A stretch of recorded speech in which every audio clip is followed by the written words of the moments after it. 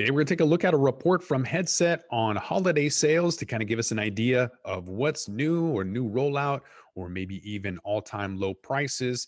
Generally, that's reserved for 420. Whenever we see low prices on 420, that gives us an idea about 24 months in advance of what the average low item prices will be. But as the industry evolves and normalizes, I'm expecting that these holiday sales will match that. Welcome back to the Talking Hedge. I'm Josh Kincaid, capital markets analyst and host of your cannabis business podcast. So, obviously, the holiday season, busiest time of the year, and successful retailers plan for season weeks, if not months in advance. So, with the proper tools and reliable data, retailers can make more informed decisions on how to boost their revenue. So, looking at week over week revenue growth for 2019, we could see that the graph specifically at the week over week revenue, which allows us to quickly identify which weeks or groups of weeks had a high sales volume last year. So, for example, the week of 420 not only experienced the second highest week over week growth, but also clearly brought in the most revenue. So, later in the year, however, we see that the week of November 25th during Green Wednesday, Thanksgiving, and Black Friday, it also had strong growth, with the following week bringing in even more total revenue. So, to examine the data even more closely, all we have to do is change our data range and date granularity filters. So, next, we're going to examine which day of the week brought in the most and least amount of revenues. You can see a pattern during Thanksgiving week, a big sales day on Green Wednesday and minuscule sales on Thanksgiving, ending with massive sales on Black Friday. So, the graph also shows strong sales during the last weekend before Christmas. So, on Saturday, the 21st of December, and Sunday, the 22nd, as well as Christmas Eve, was the third biggest day of sales across the entire time period. So only Green Wednesday and Black Friday experienced greater sales. From this, you can know exactly when to expect increased foot traffic and sales, and thus when to ensure not only that products are properly stocked, but also that enough staff is scheduled to assist customers in a timely manner. So, diving into sales on Black Friday, we can see the analysis from November 29th of 2019 showing us what product categories performed well on Black Friday. You can see that while concentrates and flower had the largest raw increase in total daily sales, beverages, tinctures, and non-cannabis products had the largest relative increase. That is, Black Friday was the most different than the previous 4 Fridays for these categories, with beverages experiencing a 67% increase. Flour, on the other hand, had the weakest relative increase among all categories, despite being the best selling product category in the store. Considering its popularity, any general manager might want to consider improving performance on Black Friday this year through marketing, promotion, or other strategies. So, to continue the analysis of Black Friday for 2019, a general manager might want to look at flower brands that sold best last year and comparing the sales on Black Friday to the average daily sales of the previous 4 Fridays. One brand stands out to be the clear winner. Friday last year, however, far surpassing the growth of any other top brands. It should be noted that the average daily sales of the previous 4 Fridays was far lower than the next top selling brands. So, in the days leading to and throughout the weekend of Black Friday, the discounts were considered higher than the store average. And so, while brands maintained the advantage even on Black Friday when the store's average discount broke 35%, showing that the brand sold so well because of the promotion strategy for Black Friday. So, general managers have a similar strategy, extremely successful when applied to certain brands. It can obviously implement similar promotions, driving in new business and customers. Looking at a customer analysis for Black Friday, you can see that last year demographics varied considerably between each of the store's top selling brands.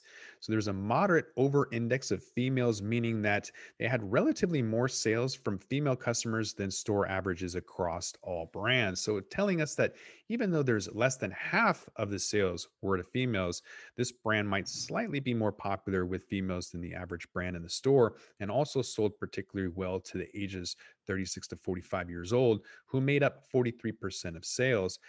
So, next, we're going to take a look at consumers who responded to various marketing channels by looking at demographic sales data across reference with referral codes. And so, here we can see that those aged between 36 to 45 years old, the same age group that contributed to the most sales last year, responded best to Facebook and Weed Map campaigns and were not all driven by Yelp. Perhaps this is when a general manager might be able to improve the performance of Yelp and Leafly campaigns with that demographic, since we know that they were big discount shoppers on Black Friday of last year. So, which channel drives the biggest baskets? Well, it's critical to understand how marketing campaigns are performing in terms of total sales and average baskets. So, as this gives you an indication of the return on investment of the campaign. If a campaign is driving hundreds of new customers to your store, but they get a huge discount only to spend a few dollars each time, it's not an effective campaign for the bottom line of your business. So here we can see that Leafly referrals brought in the most in total revenue for the day, while drive-by sales had the highest average baskets. So the drive-by referral code refers to customers who used a discount advertised on a nearby billboard, who were usually first-time customers to that store. For Black Friday this year, a general manager could prioritize marketing strategies that will increase average basket size to further increase revenues on the busiest day of the season. Customer retention is important, so this graph is displaying the percentage of customers in each cohort that return within a number of days or months after their first purchase. So, for example, the retention rate in month 1 is a percentage of customers that return to the store within the first month of their purchase, and retention at rate 2 is a percentage of returning within 2 months, and so on. So this information identifies which referral source are successful in attracting customers long term. And so while all marketing channels performed fairly similarly, we could see that Yelp had slightly stronger retention performance through the first 2 months than other channels. In the 8 to 10 months after purchase date, however, both Weedmaps and Yelp were still showing higher rates of retention than other channels, meaning that we could feel comfortable investing slightly more in Yelp and Weedmaps, knowing that they lead to a greater sales in the long run. So while there may be some level of uncertainty is always going to exist when planning future promotions, these analyses should arm your general manager with data to drive and support decisions in making the 2020 holiday season even more profitable than last year. So for example, you might want to decide to use lightly discounted and frequently rotating promotions to attract holiday shoppers across the entirety of the season, instead of concentrating margin shrinking deals around Black Friday. So given that what we've learned with the sales in flour, you might want to utilize a cross-category promotion to encourage customers to add flour to the baskets. It could be something like a 10% discount off an eighth of their choice when they purchase a beverage or other high-margin product.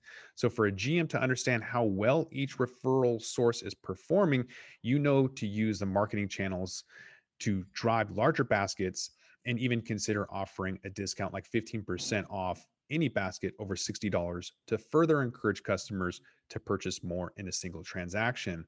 So a GM can also use customer analysis module to dive deeper into customer demographic data. So with that tool, you can decipher which current flour brands are most popular with the 36 to 45 age bracket, and then offer enticing promotions to those brands in an effort to capture this deal-hungry demographic. So now you know that the younger customers responded best to Weedmap promotions last year, and thus to promote flour brands that are popular with such customers on that channel. Holiday planning is strenuous for everyone, and planning without data makes this season all that much more difficult for retailers. But Headset's Retailer Premium, it provides an excellent suite of tools to better understand the performance of your business, past promotions, and so that you can strategically plan for better ones in the future. With that, we're going to roll this one up. I'm Josh Kincaid. This is The Talking Hedge. Don't forget to like, share, and subscribe, or don't, and I'm out. Thanks for listening to today's show. To check out more great cannabis podcasts, go to podconnects.com. Here's a preview of one of our other shows.